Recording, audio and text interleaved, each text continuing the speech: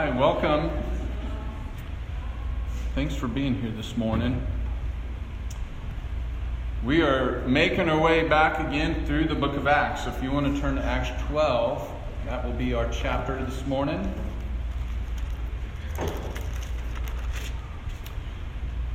Has anybody ever heard of the Moravian movement back in the 1700s? You guys ever heard of the Moravians? Well, all right, Sally, thank you. The Moravian movement started with a man named Count Nicholas Ludwig von Zinzendorf. Quite a name. I kind of like that name. Nicholas, I mean. In 1722, he was a very wealthy man, and he had a lot of immigrants, Christian immigrants coming in from Bohemia and Moravia, and he decided to open up his vast expansion of lands and allow them to create a Christian community on his lands. He was a believer himself. He had a heart for these people who'd been displaced and wanted to help them. This community, it grew very rapidly, obviously, with the Lord's hand in it. It was known as the Herm Hut, and it meant under the Lord's watch. 5 years into this community being established, 24 men and 24 women, about the size of our church in number, they covenanted together to spend an hour each day in scheduled prayer. Whether it was one person or many, every hour of the day and night, would be covered in prayer. So they joined together to pray 24 hours a day, at least one person every day. Days passed, months passed, and decades passed, and it never ceased. It never ceased. In fact, the prayer meeting itself went uninterrupted every hour of the day for over 100 years. 100 years they prayed. But 6 months into this movement of unceasing prayer, Zinzendorf suggested to the group that they begin praying that the Lord raise up missionaries to be sent out from amongst themselves to all over the world, Greenland, the West Indies, Turkey, and elsewhere. The next day, 26 people from their group came forward to volunteer. 26. Now, look at that. 26 people in one day volunteered to spend the rest of their life somewhere else, to be missionaries. On August 18th, 1732, two men, the first two missionaries that they commissioned, were sent off, but not before quite the worship service.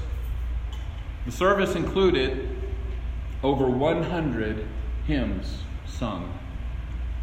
So filled with the Spirit, so full of prayer at that point, they were so thankful and excited to serve the Lord. The worship service and sending them off sung over 100 hymns. These men reached the West Indies in December of that year, several months after they were sent. And it began what was labeled as the golden decade of Moravian missions. During the first 2 years of that decade, 22 missionaries perished, were killed. 2 missionaries were imprisoned. Sounds kind of like Acts 12 that we're going to be in this morning. In all, over 70 Moravian missionaries came out of that group of 600 inhabitants, which at the time was unparalleled.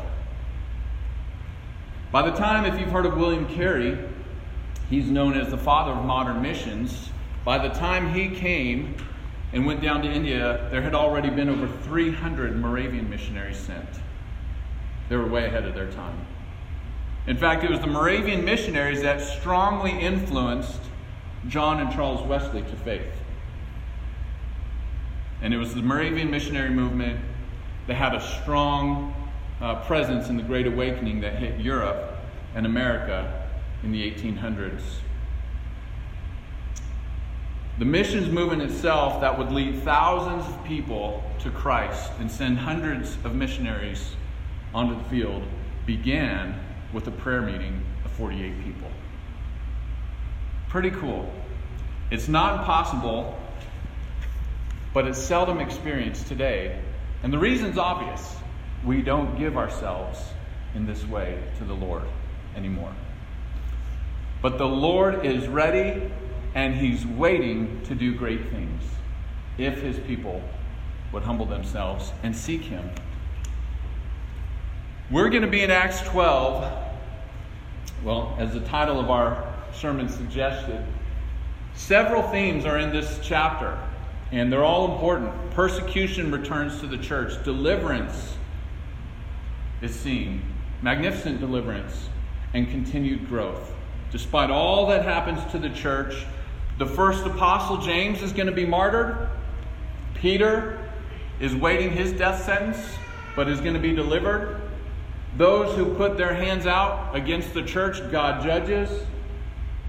And the church and movement of Christ continues to grow. It's a wonderful, wonderful chapter that we're going to consider a lot. So let's read verses 1 through 5 together and begin considering what God has for us this morning. Before we read verse 1 of chapter 12, if you look there, verse 1 says, about that time. Let's refresh ourselves, since it's been a couple weeks, what time he's referring to. Look in chapter 11 with me, verse 27. Now it says, in these days, this is in Antioch, prophets came down from Jerusalem to Antioch. And one of them, named Agabus, stood up and foretold by the Spirit that there would be a great famine over all the world. And this took place in the days of Claudius.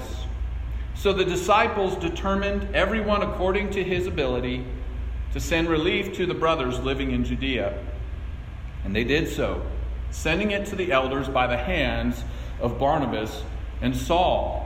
About that time, so the same time this famine is spreading and Paul and Barnabas are sent to Jerusalem with this love offering, at that same time, Herod the king, verse 1, laid violent hands on some who belonged to the church. He killed James, the brother of John, with the sword. And when he saw that it pleased the Jews, he proceeded to arrest Peter also. This was during the days of unleavened bread. And when he had seized him, that's Peter, he put him in prison, delivering him over to 4 squads of soldiers to guard him, intending after the Passover to bring him out to the people. So Peter was kept in prison, but earnest prayer for him was made to God by the church. Let's pray. Father, we want to stop and just ask that your Spirit would begin a work in us, Father, to awaken us to the great need that we have of protracted, of stretched out prayer to you. And Father, so often in our lives, we don't see the need for prayer, and that's telling of the symptoms that we're in, because there is so much need for prayer. Father, I want to ask for Waypoint specifically. I don't want to focus on other churches, Father, that you would awaken our church to this great need. That you, as the scripture says, and we're going to see later, would fill us with a spirit of prayer. Father, that you'd awaken our hearts, alarm our minds, Father, not only to petition for our own souls, but those of others. Father, that your kingdom and glory might continue as it did in this chapter in the church. A severe test of faith came upon them, and it was because, Father, they had already been ingrained in the habit of prayer that they were able to endure it and see the victory won. Father, discipline us in this way. Teach us from your word this morning, we pray it in Jesus' name. James is murdered. This is James, the brother of John, if you remember, sons of Zebedee. There's several James in the book of Acts. There was 2 that were named James that were apostles. This was one, and then there's James, son of Alphaeus, who's still alive. And then there was James, the brother of Jesus, who became one of the leaders in the Jerusalem church. So this James is James, the brother of the apostle John, sons of Zebedee. While he's not the first martyr in the church to this point, he is the first apostle martyred. In Mark 10, if you remember, it was James and John who actually sent their mother to be the spokesman for them. They were a little afraid to do it themselves, I think. They sent their mother to ask Jesus, hey, grant to us whatever we wish and ask. And he says, what is it? We want to sit next to you in your glory. And there was there in that passage that Jesus said, it's not for me to grant that. He says, are you able to drink the cup I drink? Are you able to be baptized with the baptism I will be baptized? And they said, yes, we are. Not really understanding what that meant. Jesus said, you will drink the cup I drink and you will be baptized with that baptism. But to sit at my right hand or the left is not for me to determine. Jesus had told James and John, you will be baptized with my baptism, that baptism of suffering, that cup of wrath. John, of course, if you remember, he was the only one of the 12 apostles who was not martyred for his faith. Though he was persecuted, he saw his brother killed, and then he was exiled to the island of Patmos. And it was on that island that he received the revelation. And then afterward, he was released in old age and went to Ephesus where he died. But he went through much, and he saw his own brother become the first apostle to be martyred. Let's identify who this Herod is, because there's also several Herods in the scripture. This is Herod Agrippa the First. He was the grandson of Herod the Great. Herod the Great was the ruling king when Christ was born. It was Herod the Great's command who said, once he figured out that the Magi had tricked him, right, and didn't tell him where this king was born, it was Herod the Great who commanded that every male child in Bethlehem and the surrounding areas 2 years and younger should be killed, slaughtered. So there was a long-standing hatred for the Herods with the Jewish bloodline. They were violent men. They were also Edomites. If you read the book of Obadiah or anywhere in the Old Testament, the Edomites were not well liked. In fact, Obadiah predicted their complete destruction, which happened. There no longer remains any Edomites on the earth today. Herod was of that line. But it would also be this Herod Agrippa's son, Herod Agrippa II, whom Paul would address later in the book of Acts, in Acts 25. When he's about to be sent off to Rome, he'd appealed to Caesar. Remember that? He appealed to Caesar with his case. Festus said, okay, then to Caesar you'll go. But before Paul sailed off, there was 2 years waiting. And during that time, Herod Agrippa II, the son of this Herod, came down, and Paul witnessed to him. And his tone toward that Herod Agrippa II makes you think that this son was very close to becoming a Christian. And I have the thought, this is my thought, take it or leave it, Herod Agrippa II would have been a child during this account and would have known these happenings with the Jews and would have witnessed how the Christians responded to the death of one of their own at his father's hands. And he didn't turn up so much like his great-grandfather and father did. Moreover, James, back to James, he's probably the older brother of John. I don't know if you've ever noticed this in Scripture, but James is always mentioned first. Remember that? Probably indicates that James was the older brother of John. And moreover, it was Peter, James, and John who the Lord always took the extra mile in discipleship. It was those three that formed Jesus' inner circle. Peter of those three obviously emerged as the leader, but James was a significant figure not only in the early church, but in the group of apostles themselves. And so his death would have been very significant to them. Very significant. It's interesting to me that there's not more about him in Scripture, given his place of prominence. But we can definitely conclude his death, being one of the three chief apostles, was a significant blow to the church. I think, this is again my opinion, it's not stated explicitly, Herod the king, we're told, laid violent hands on some who belonged to the church. So James is not the only one who's laid hold of. And we're not told why Herod laid hands on him. My guess is because the Gentile world is now converting to the Savior. The Romans didn't care much about the church while it was a Jewish movement, right?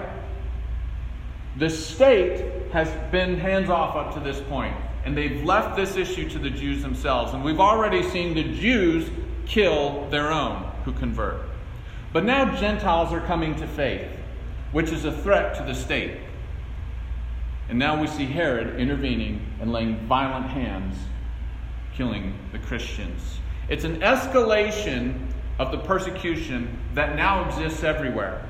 It's one thing to face persecution in interreligious circles. But when the state who has authority and control over you intervenes, persecution gets much worse. This is state-sponsored persecution for the first time. It's become normal, unfortunately. So I think that's why Herod probably laid these violent hands and killed James, the brother of John. But there's also a political reason why he then moves to Peter. Verse 3 tells us, when he saw that it pleased the Jews, he proceeded to arrest Peter also. That's a political move. We've already seen Herod and the Jews, the line of Herods, were not friendly to each other. Nonetheless, it was in Herod's political interest and self-interest to keep a peaceful environment over the lands he ruled, because Rome would have taken his kingship. They would have removed him. And so for political reasons, when he saw that the death of James pleased the Jews, he saw an opportunity to make an alliance with these Jews and create some peace. And he took it. So he arrested Peter also. But there's also a ceremonial dilemma. He arrested him during the days of unleavened bread. Now, if you remember unleavened bread, it was the feast that was celebrated after the Passover. It was celebrated for 7 days. And it would have been a desecration for the Jews to have a murder, such as Peter's, during that celebration. Herod understood these Jewish laws, and so he waited to actually carry out the execution of Peter.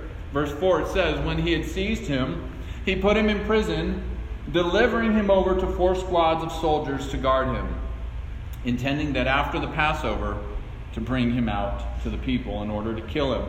The 4 squads of soldiers, this was a common practice for Romans who would be guarding a very important political prisoner. What it entailed was this. There would be 2 soldiers chained to Peter's arms, one on each side, and there would be 2 soldiers guarding the door. They would take 6-hour shifts so that at a 24-hour interval, the prisoner would always have contact with 2 Roman soldiers and be under guard with the other 2. Very serious situation for Peter. And in fact, Peter probably understood just by that alone Herod's intentions to kill him. Why so much? That seems excessive. Well, if you remember, the angel of the Lord had already led out the apostles one other time and said, go back to the square and preach. The Jews, I think, were behind this and had informed Herod, hey, these men have escaped before, put them under lock and key. So Herod does the maximum amount he can do. He has Peter chained to 2 men, one on each arm, and 2 men guarding the door. So Peter's there for over a week in prison.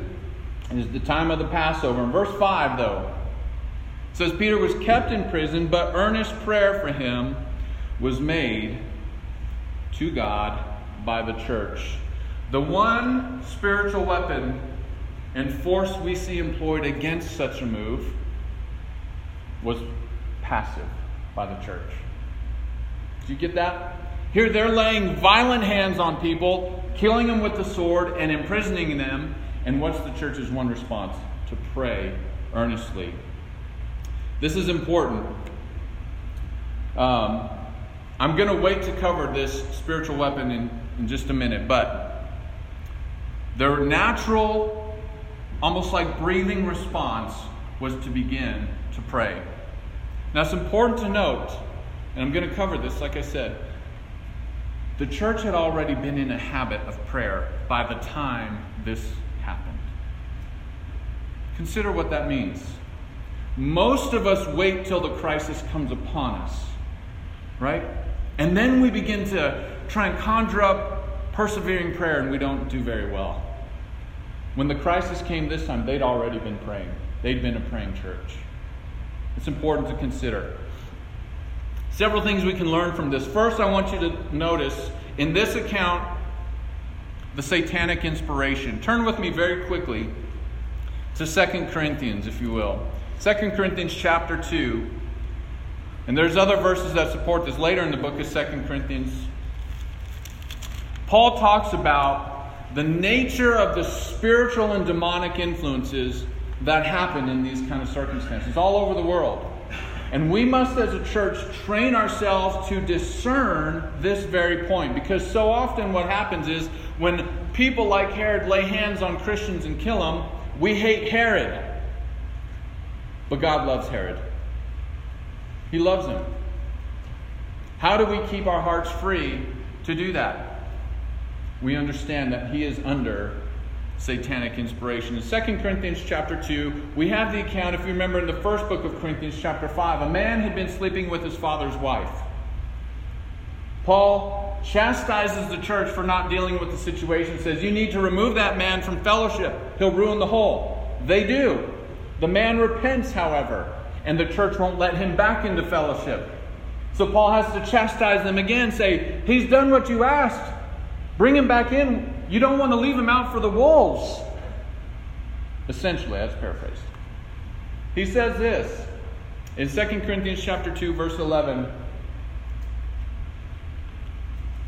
Then finally, it says, so that we would, let's read verse 10. I hate coming in the middle of a sentence like that. Anyone whom you forgive, I also forgive. Indeed, what I have forgiven, if I have forgiven anything, has been for your sake in the presence of Christ, so that we would not be outwitted by Satan. For we are not ignorant of his designs. Church, this is so important to understand. Satan is a schemer and he's a liar. And he's very good. And his intent is always to trip up any believer in any church who is proclaiming the gospel, who is walking in truth, and who's walking in holiness. He hates you. And he is setting traps, he's scheming on how to destroy your faith and how to discredit and blaspheme the name of Christ. He does this incessantly. Turn to the book of Ephesians with me. I have it referenced there. Ephesians chapter 6. Paul again makes it clear who it is that we're actually battling. The church's battle is not against Herod Agrippa. It's not against the Jews. Christ died to save them. Who is it we're battling? In Ephesians chapter 6, verse 12, he says, we do not wrestle against flesh and blood, but against the rulers, against the authorities, against the cosmic powers over this present darkness, against the spiritual forces of evil in the heavenly places. You can get, when you start looking at this passage, understanding the satanic influence behind it, you start to see how wicked Satan is. He can cause mischief in the hearts of men so that Herod will kill Jews and Jews will kill Romans. And then he'll turn it around and bring them together so that they all kill Christians. He hates everyone, Christian and non-Christian. And he seeks to destroy everyone. And he does it through lies and schemes and deceit. And when you read this passage in light of this, you start to get a different view. It's important to recognize the spiritual, satanic inspiration behind this. It is true that we cannot separate people from their sin. We are guilty and we sin willfully. And God holds us personally responsible. But it is equally true that when we are lost, we are under demonic control. I was shocked when I first came to Christ to read in 1 John when he wrote, the whole world lies in the sway of the wicked one. That blew my mind. The whole world? Yes, the whole world. You can't separate yourself from your sin, but you also recognize its inspiration. It is devious, it is dark, and it comes straight from the heart of Satan, who suggests for you to do whatever it is you did. Paul also said in 2 Corinthians chapter 4, verse 3 and 4, he says, even if our gospel is veiled, it's veiled to those who are perishing, in whose case the God of this world has blinded the minds of the unbelieving, so that they might not see the light of the gospel of the glory of God. Secondly, we can learn this, that the Christian is not of this world. John 17, which I've referenced there, turn with me real quick there. This is Jesus' high priestly prayer. This is him as our high priest interceding for us. This is important. we're talking in the context of prayer in Acts 12. Let's look and see how Jesus prayed. In verse 14 of John 17, he said this, I have given them your word, and the world has hated them because they are not of the world, just as I am not of the world. I do not ask that you take them out of the world, but that you keep them from the evil one. Verse 16, they are not of the world, just as I am not of the world. Verse 17, sanctify them in your truth. Your word is truth. It is so important for us to recognize that persecution like this, when it comes, is only an affirmation for us that we are not of this world. If we were of this world, they would love us. The fact that the world can turn on you and hate because you are a disciple and follower of Christ should be an encouragement. Why? Because it means I'm His. I suffer like He did. Paul used this very argument to the Galatian church in chapter 6. He says, do I not bear in my body the marks of Christ? Yes. Am I not an apostle? Yes. How do you know? Look at my scars. That's what he appealed to. Look at my scars. The Christian is not of this world. The death of James, the arresting of Peter, and those other Christians who Herod laid violent hands on did not deter the church. That's the great ending of this passage. It didn't distract them because they'd already settled the fact, this is my lot as a Christian. But praise God, it means I have a better hope. The Christian is not of this world. We can also learn from this passage that persecution, like I said, is an accepted reality for the disciple. Paul said it this way in 2 Timothy. He said, everyone who desires to live godly in Christ Jesus will be persecuted. Not might be, they will be. It doesn't say the degree to which we will suffer, but it promises that we will.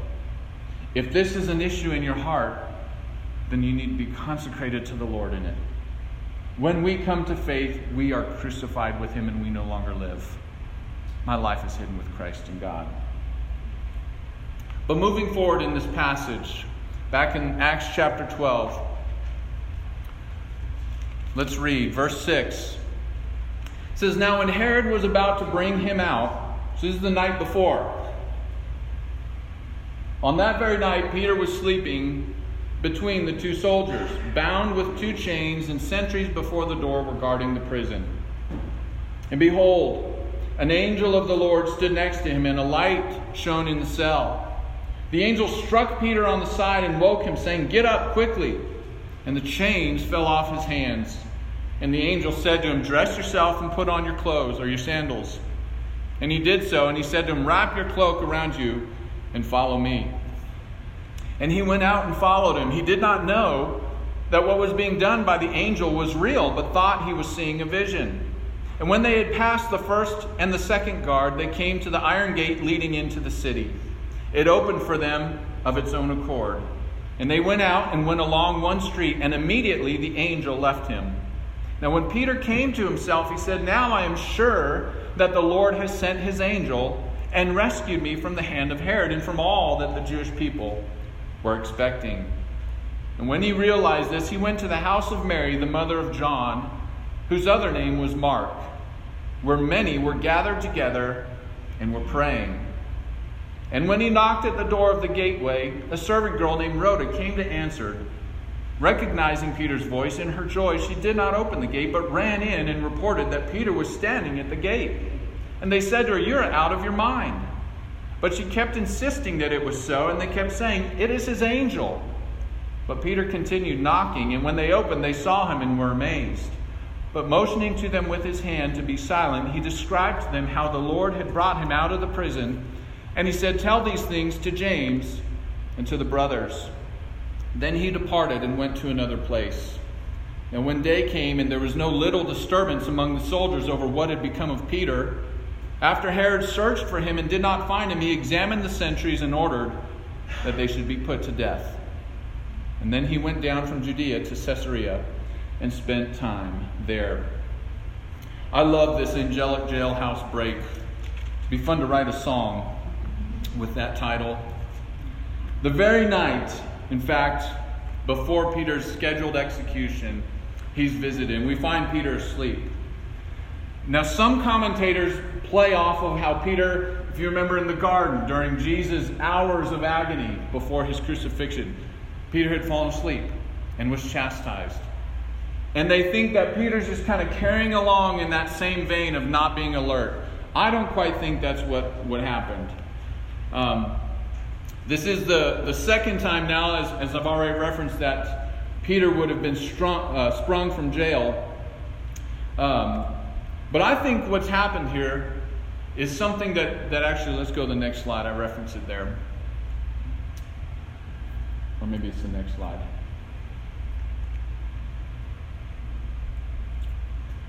Yeah, sorry. If you remember, go back to John chapter 21 with me. I think what's happened is that Peter's actually at peace. Very similarly to the way Jesus was asleep on the boat during the great storm. Because of faith. Faith in what Jesus had said to Peter right before he was taken up. In John chapter 21, now to be sure, when Jesus said this to Peter, Peter didn't get it and fought back against it.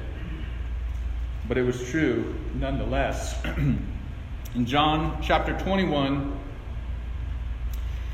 after Jesus has exhorted Peter to tend to his sheep and feed his sheep, in verse 18 he says, "Truly, truly, I say to you," now he's speaking to Peter here, "when you were young, you used to dress yourself and walk wherever you wanted. But when you are old, you will stretch out your hands and another will dress you and carry you where you do not want to go." Verse 19, this he said to show by what kind of death he, that is Peter, was to glorify God. And then after saying this, he said to him, "Follow me." So he doesn't give Peter the exact day, but he does say when you're old. Peter's not yet old. Now, is there anybody who's maybe around 50 in here? You're not old, right? Okay, good. So Peter, I think, is at peace. I think he's expecting something. So when the angel comes, Peter, we're told, doesn't know it was real in verse 9, back in Acts 12. In fact, Peter doesn't really come to his senses until he's passed through the entire prison, past the guards, through the gate which opened by itself, and is out on some random street. And when the angel leaves him, that's when he wakes up and says, "Wow, where am I?" And he comes to his senses. He gives God the glory. In verse 11 he says this, "Now I am sure that the Lord has sent his angel and rescued me from the hand of Herod and from all that the Jewish people were expecting." This is one more example after example after example in the book of Acts of God providentially coming over the situation. We're going to summarize this in a minute, but I was telling someone earlier, I began reading this week a biography on George Washington. I've never read anything on him besides what's been presented in our history books. So I want to learn about him. And what made George Washington famous was the first battle he ever encountered. He was a major at the time, or maybe a lieutenant colonel, a young man in his 20s who'd already shown exemplary character and ability. And he's sent to a battle with the French. And in this battle, they were slaughtered. It was an absolute massacre. Every officer was killed except him, and hundreds of his own men were slaughtered. But at the end of the battle, as he rode back and forth on the front line, he found after the battle he had 4 bullet holes through his jacket, not hit one time. He had 2 horses shot out from under him. Got up and kept riding. And he told a friend in a letter afterward, he said, "There's no way I should be alive. It is only by divine providence that I am here." He ascribed it to divine providence. Over and over and over, God will superintend over circumstances that we think should lead to our death.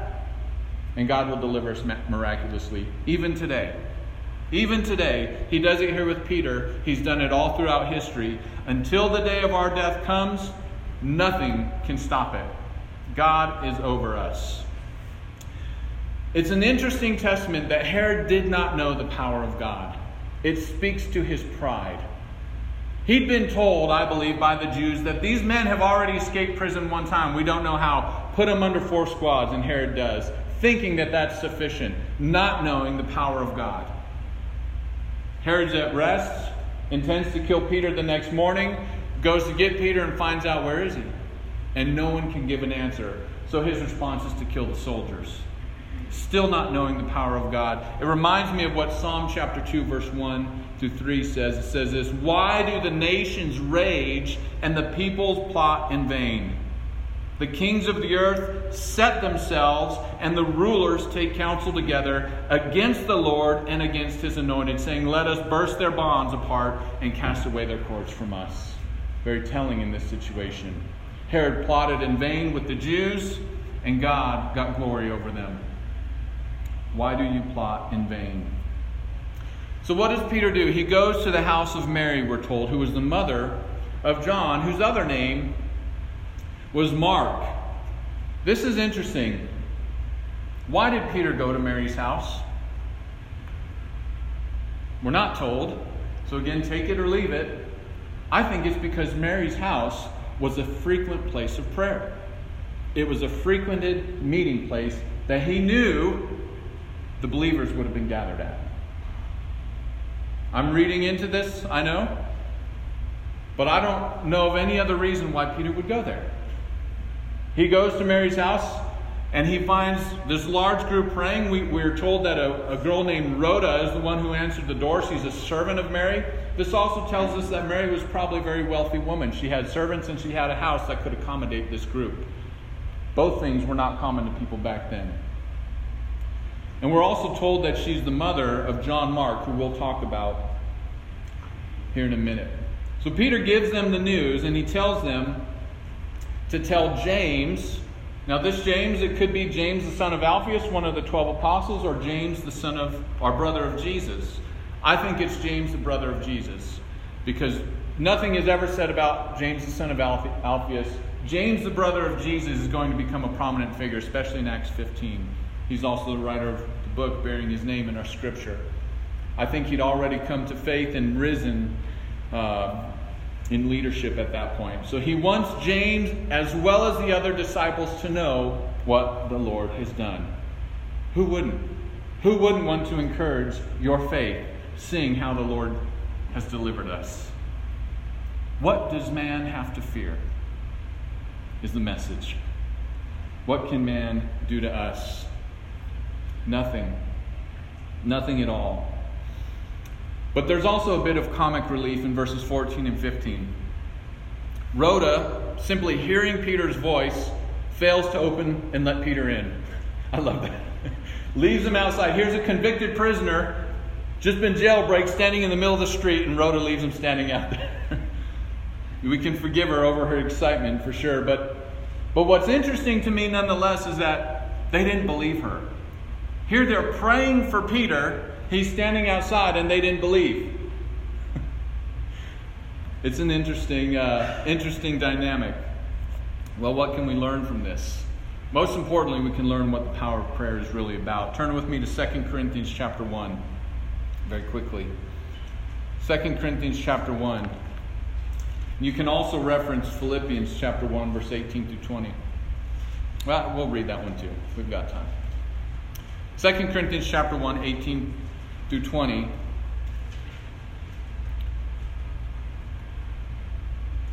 Paul says this, 2 Corinthians 1, 8 through 11. I just was like, that's not the verse. 8 through 11, the next verses are 18 through 20. 2 Corinthians 1, 8. For we do not want you to be ignorant, brothers, of the affliction we experienced in Asia. For we were so utterly burdened beyond our strength that we despaired of life itself. Indeed, we felt that we had received the sentence of death. But that was to make us rely not on ourselves, but on God, who raises the dead. He delivered us from such a deadly peril, and He will deliver us. On Him we have set our hope that He will deliver us again. Now what's He say to the church? That statement he just said is an absolute statement of God's sovereignty. Right? God will deliver us. But does He leave out man's responsibility to pray nonetheless? No. Verse 11. You must also help by prayer. so that many will give thanks on our behalf for the blessing granted us through the prayers of many. It's exactly what just happened in Acts 12. Peter relays to the church and all those who've been praying what God has done. Why? So that many will give thanks. It's to the glory of God. It brings the church into unity and fellowship with the sovereign will of God, is what it does. God does not rule sovereignly over us in an automatonic way. We're not robots. His sovereignty is sure. His will is absolute. But He has sovereignly told us to pray, so that our will is brought into union and alignment with His. That's a difficult question. This is why I bring it up. Why pray if God is sovereign and knows all things? Well, because He's told us to. And it's not so much for His sake, but for ours. We are told to walk in faith. And it is through prayer that our faith is not only affirmed, but strengthened and encouraged. That's why we pray. And that's why Peter tells the church, your prayers are not in vain. Look at Philippians with me, chapter 1. I love this passage. Philippians chapter 1, verse 18 through 20.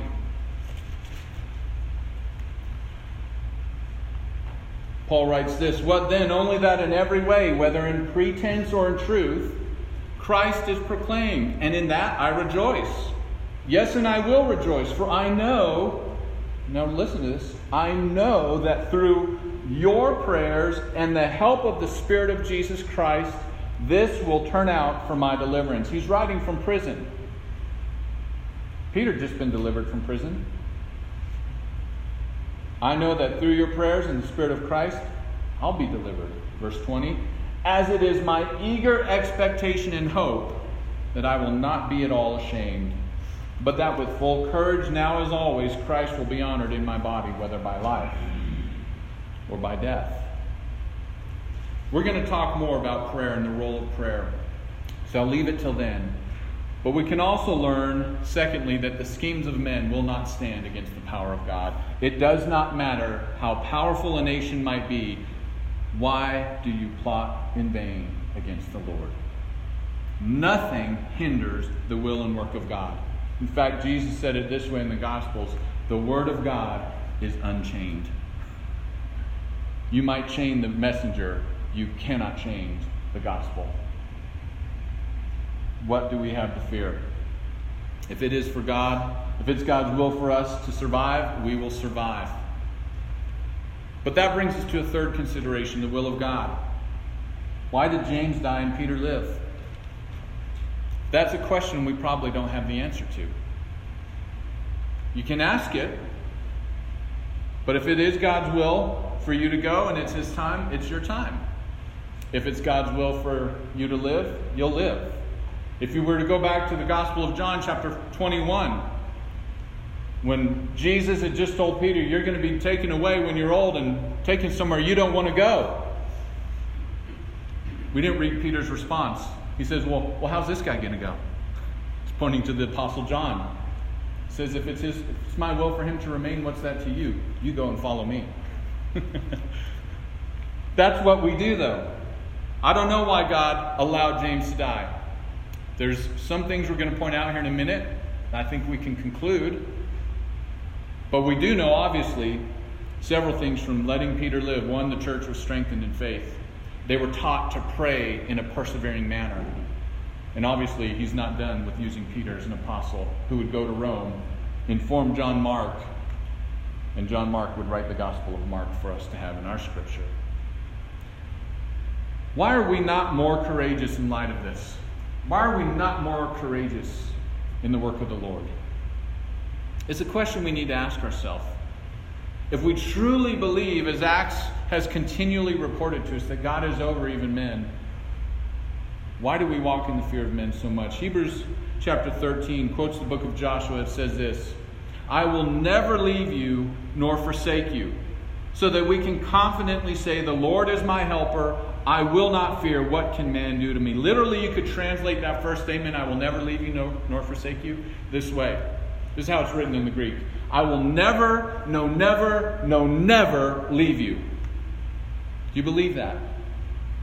If you answered yes, don't walk in the fear of men. we can confidently say, what can man do to me? Nothing. I will never, no never leave you. This is so important. Not only is it so important, it is so freeing to you and to me. When you cease to walk in the fear of men, it's freeing. Because our life is not our own anymore. It's the Lord's.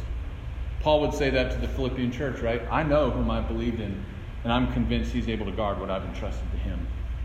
It's his. What can man do to me? We are his workmanship, and we are to be used in the purpose of building his kingdom. That's why we're here. Whether you're building that kingdom in your place of employment or somewhere else, your purpose here is to be used in the kingdom of God. That's your purpose. There's always going to be the satanic scheme to cause you to fear men and not be a part of that work. Be aware of that. The fear of men is a quiet evil that kills every church that succumbs to it. It kills every church that succumbs to it. Let's move on, because I've got some good stuff I want to get to. So the death of Herod, verse 20 through 23. Now Herod was angry.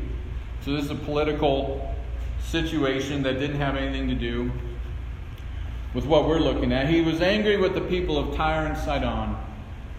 And so they came to him with one accord, and having persuaded Blastus, who was the king's chamberlain, they asked for peace, because their country depended on the king's country for food. So for pragmatic reasons, they wanted peace. We're starving.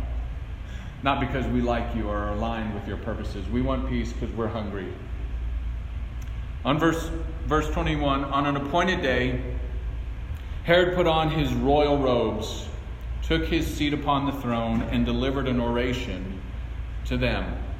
And the people were shouting, "The voice of a God and not of a man." Immediately an angel of the Lord struck him down, because he did not give the glory to God. And he was eaten by worms and breathed his last. Herod's robes, we're told, were put on by him as he stood before the people in Caesarea. And if you've been to Israel, there's still the colonnade, or the stadium, where Herod would have given this, as well as where Paul would have stood and given his defense before the kings, King Agrippa, this man's son, and Festus. I've been there. It's beautiful. And I can, in my mind, see how this would have taken place. Herod's robes were literally made out of silver, so that when he came out in the presence of the people and the sun shone on him, he would glitter with brilliant light. And as he gave this oration to the people, they started yelling, "You have the voice of a God and not of a man," flattering him. And he took it. He accepted their worship. He accepted their praise. Again, not knowing the Lord. Psalm 29:2 says this, "Ascribe to the Lord the glory due his name, and worship the Lord in the splendor of holiness." What Herod does was ascribing glory to his own name, and he worshipped himself through the praise of men. And what does the Lord do? He strikes him down. In fact, Herod serves in this account as a type of Antichrist, exalting himself to be God and receiving the praise of men. We're warned against it in 2 Thessalonians chapter 2 that this is exactly what the Antichrist will do. He will exalt himself in the temple of God and receive the praise and worship of men so as to be worshipped as God. 1 John chapter 2 tells us this, that there are already many antichrists in the world. Herod was one of those types. And I'm wondering if John had Herod in mind, Herod being the murderer of his own brother. He'd seen Herod in his pompous glory. This is a severe passage. We have seen an outpouring of God's mercy toward repentant, humble sinners. And it would be easy for us to forget that God is also a wrathful judge. Every person has broken his law, and every person stands condemned and accused by it. And he is an awful, strict, just judge. And he just exercised judgment on Herod. He strikes him down, and he dies a gruesome, ugly death. He's eaten by worms. It probably wasn't something where Herod's giving his oration, he falls down dead, is eaten by worms. That's not what happened. But he was afflicted in some way, and a short time later he died. And part of that death, we're not sure what happened, but part of that death included being eaten with some kind of parasitic worms. It's a gruesome reality that Herod finally came to know. You are not God. You are not more powerful than God. And your schemes against me will not prevail. And I will show you I have the power over you. And he did. We'll talk about this more in just a minute. But let's finish reading the chapter. Verse 24 and 25. But the word of God increased and multiplied. And Barnabas and Saul returned from Jerusalem when they had completed their service, bringing with them John, whose other name was Mark. I want you to read the last verse 23 and 24 as though it was one sentence. Herod was eaten by worms and breathed his last, but the word of God increased and multiplied. Do you see what Luke's just done? He's contrasted for us a reality we need to get. Herod, who exalted himself against God and opposed God, came to a gruesome death, but the word of God kept thriving. And so did the Christians. That's the point. That one little word, but, in verse 24. But the word of God. Luke is intentionally trying to get us to see you cannot stop the gospel. Even a king will succumb to the Lord. A king such as Herod. In verse 25, Barnabas and Saul returned from Jerusalem when they had completed their service. And they brought with them John, whose other name was Mark. Herod had taken James from him. What does God do? Gives him John Mark. You see that? I again think this is intentional by Luke writing this. Barnabas and Saul, who were in Jerusalem during this time, head back to Antioch. But they don't head back with the same number. John's with them. John would become an important companion on the first missionary trip. We're going to see that a split happens. Barnabas and Mark go one way, Paul and Silas go another way. But later in Paul's life, we see John Mark is restored to Paul so that he's useful to him for service. This is so important. I love these last two verses. So simple in their wording, yet so profound in their truth. It solidifies the whole message of history. You cannot stop the kingdom of God. It will prevail. Bring death, bring what you will. They are victorious. We see it depicted even in the book of Revelation, which John would write. Those in the end times who oppose God and exalt themselves against Him are going to be what? Cast into the lake of fire. Those who are His children, whose names are written in the Lamb's book of life, are going to what? Enjoy the marriage supper of the Lamb. The victory is solidified. That's what Luke is saying us now. Even if we suffer momentarily now, our hope is sure. Our victory is won. John Mark also, it's interesting, I didn't say this. Peter actually calls John Mark his son in his own epistles in 1 Peter. Very similar to the way Paul called Timothy his son. That's how intricate Mark would become. We're told after this that Peter, we're told in verse, 17, that Peter had departed, went to another place. We don't know where Peter went. But we know at some point in the future, John Mark and Peter hook up. And history tells us that John Mark was with Peter when Peter was in Rome, witnessing to the Romans there. And we also know that it was Peter the apostle who was John Mark's source in writing his gospel. So that had apostolic authority with it. So John Mark and Peter became very, very, very close, as well as John Mark becoming very, very helpful to the Apostle Paul in his missionary journey. So James is taken, the Lord raises up John Mark and gives him to the church. One is taken, another steps up. That's how it works. You cannot stop Christ. So let's summarize here what we can learn. Several points. One, we're not of the world, but we are in it. Right? We've already talked about that.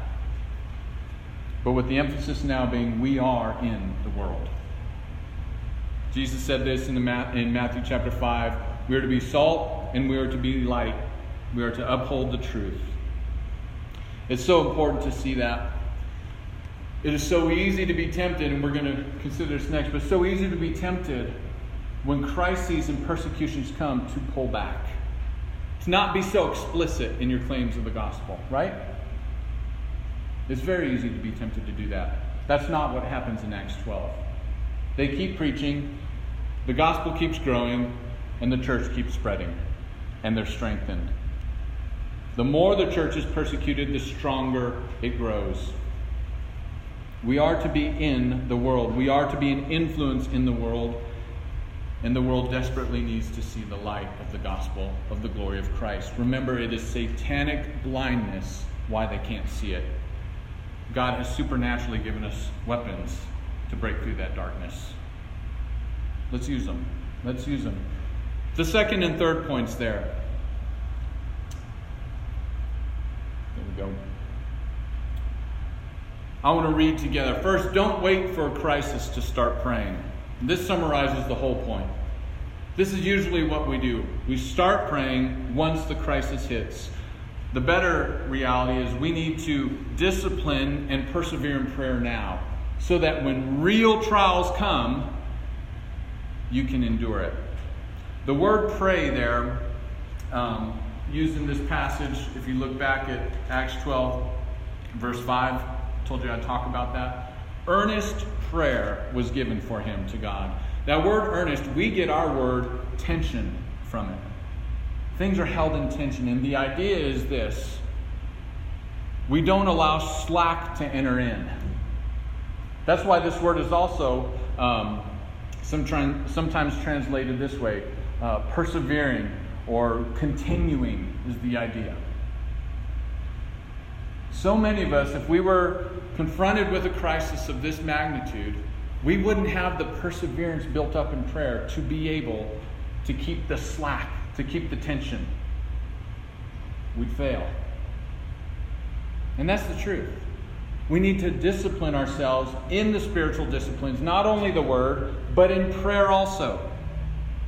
In fact, if you go to small groups tonight, almost every question deals with prayer. And I'm intentionally trying to probe us,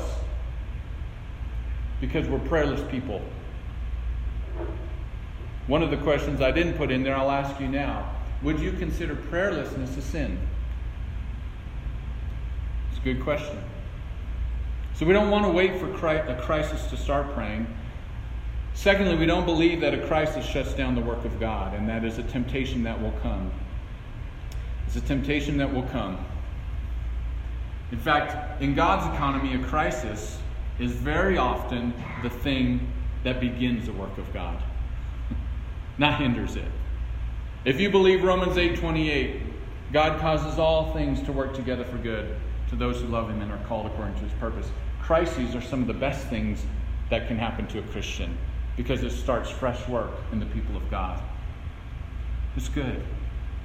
A crisis does not shut down the work of God. With that mentality, let me ask you this.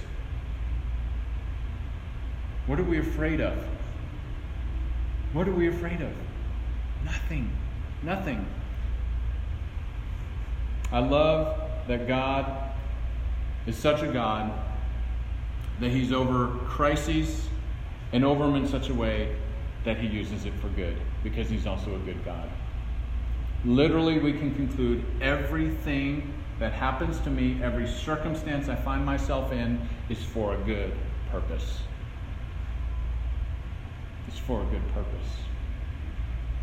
Satan will try to tempt us to believe otherwise, to question God, to stumble in faith, to quit walking with Him, and that's just what he wants.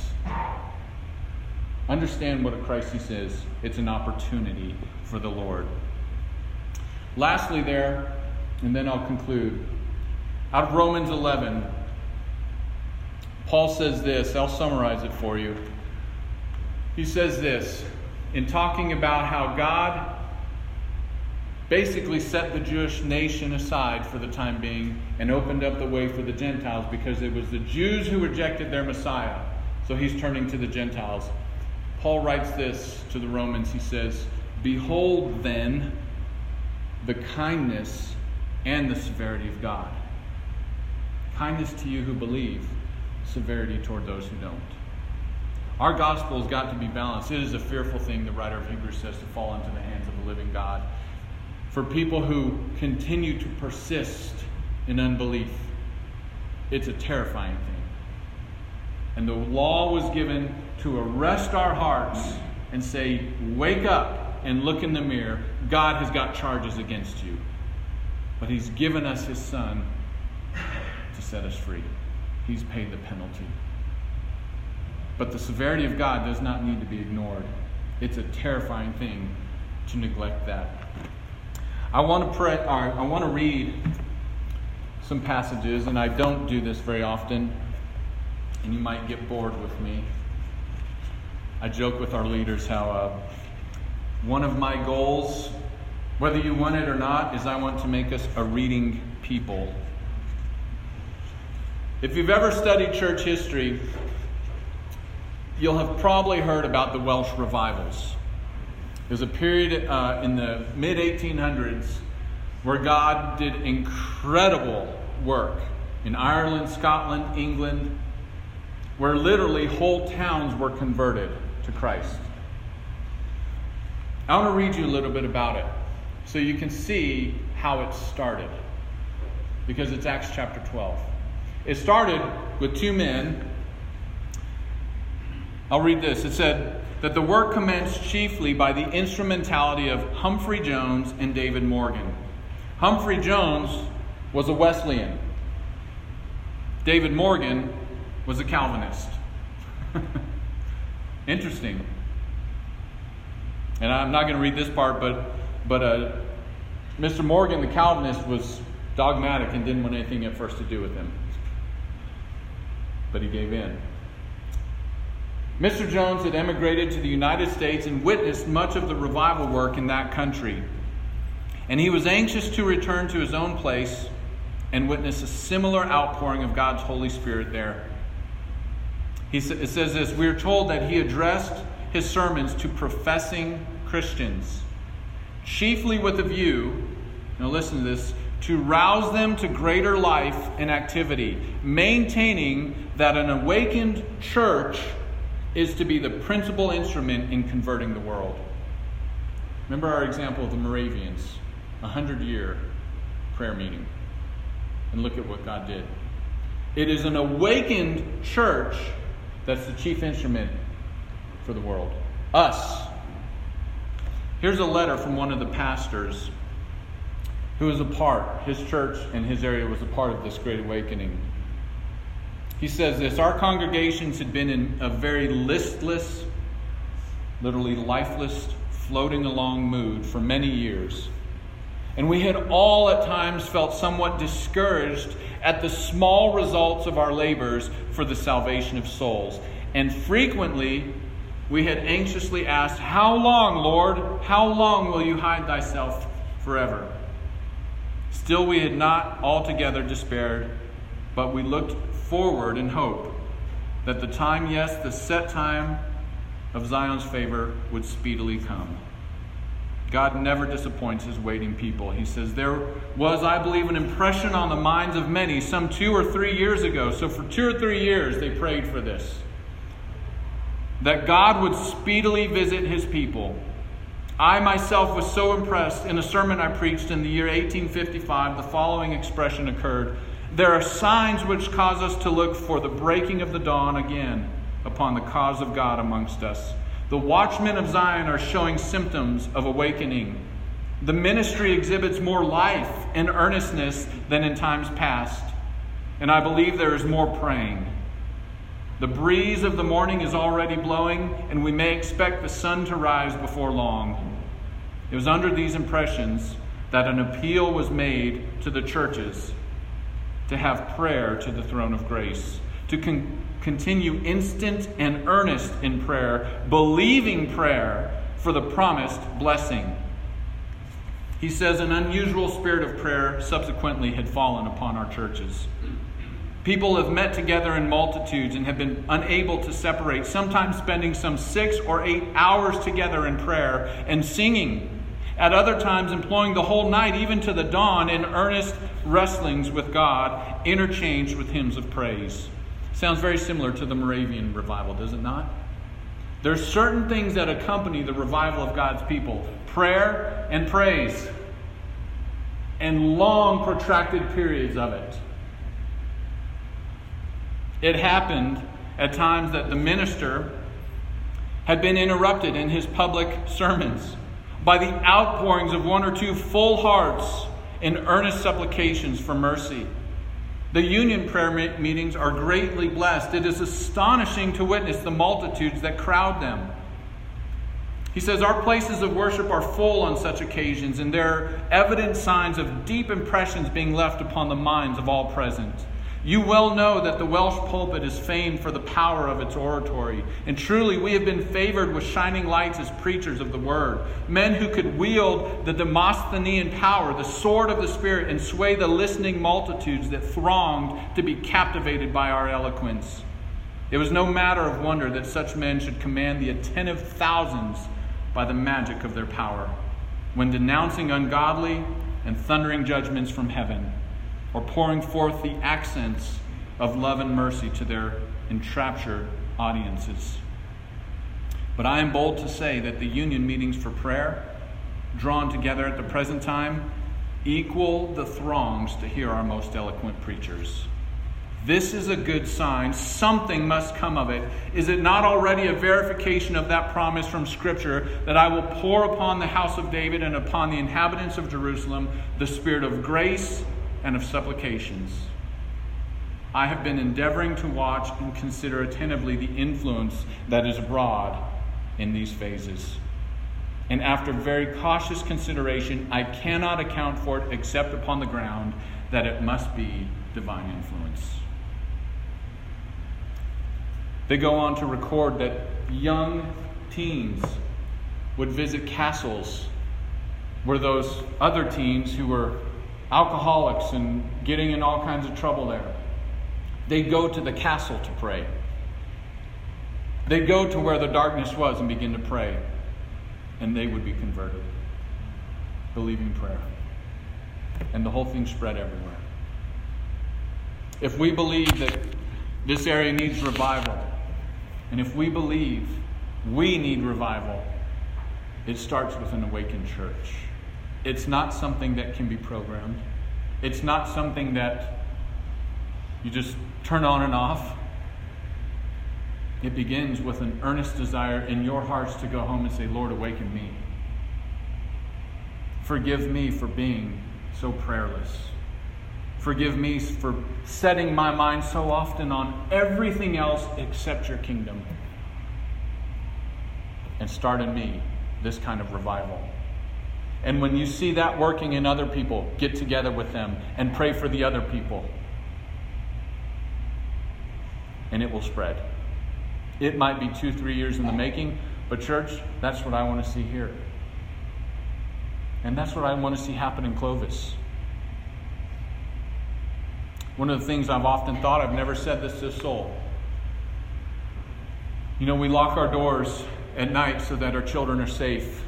And there's a general fear of the company around this area where this church is located. And I've often thought, how cool would it be that that fear would be eradicated by the conversion of those people to Christ?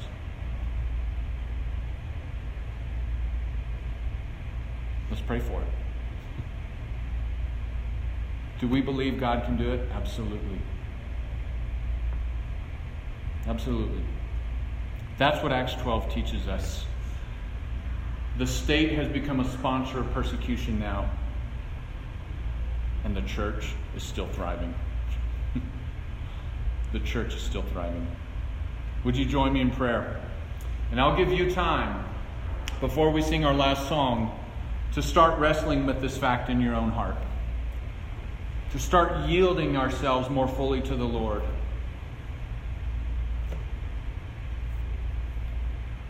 Go before Him, please.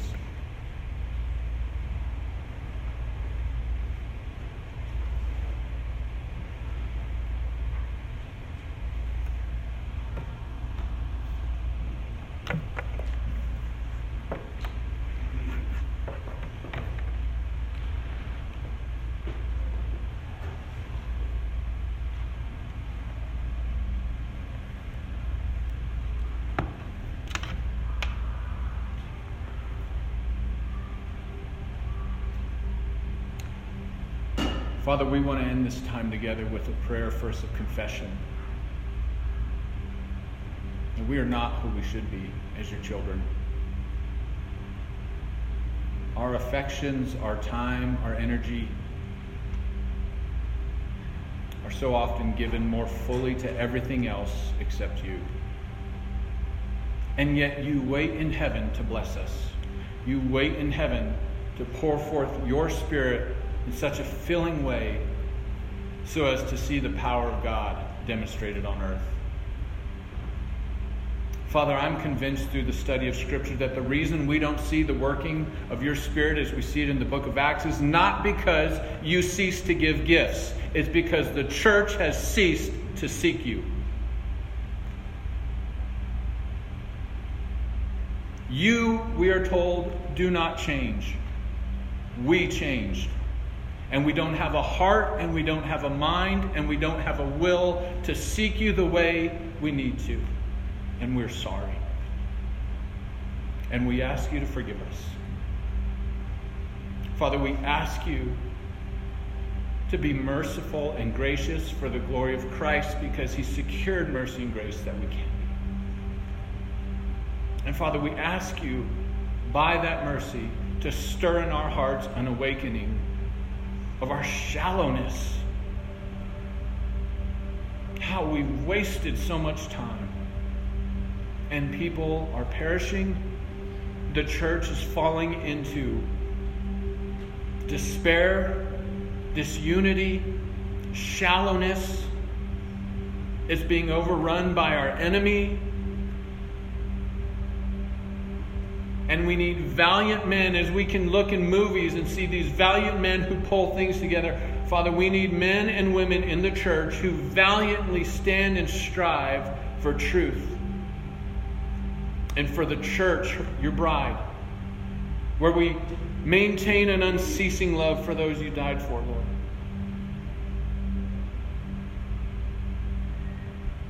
We're not who we should be, but your love never ends.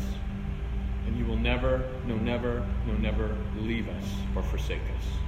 And so we ask that you revive us, Lord. Father, may we each, in the closets of our heart and maybe in our home, where only you can see the confessions of our soul, Lord, may we go and deal with you.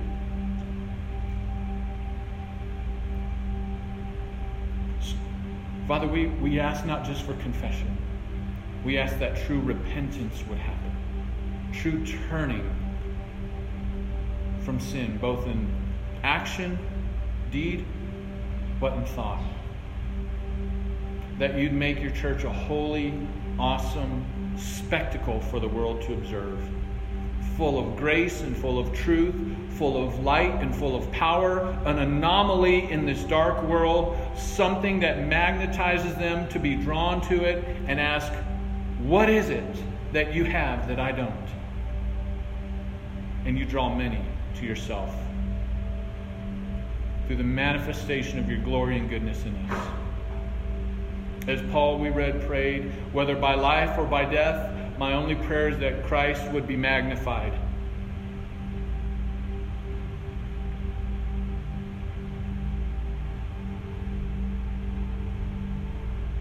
Father, raise leaders up in this church to lead us this way. The work is too great for one or just a few people. It needs to be the body. Help us to be tender to those who are caught in ease. As the scripture says, woe to those in Zion who are at ease. We are in a war. And we are like soldiers playing cards. Forgive us, Father, and change us. As we sing this last song, this great old stalwart of a hymn, Father, fill our hearts with new zeal, fresh vigor, to be zealous for what you've done and accomplished for us in securing the victory already, so that we need not fear anything and help us to cease walking in the fear of men and to begin walking in the fear of you. We ask this, Lord, in the name of your Son, who is Lord over all, who's our Savior.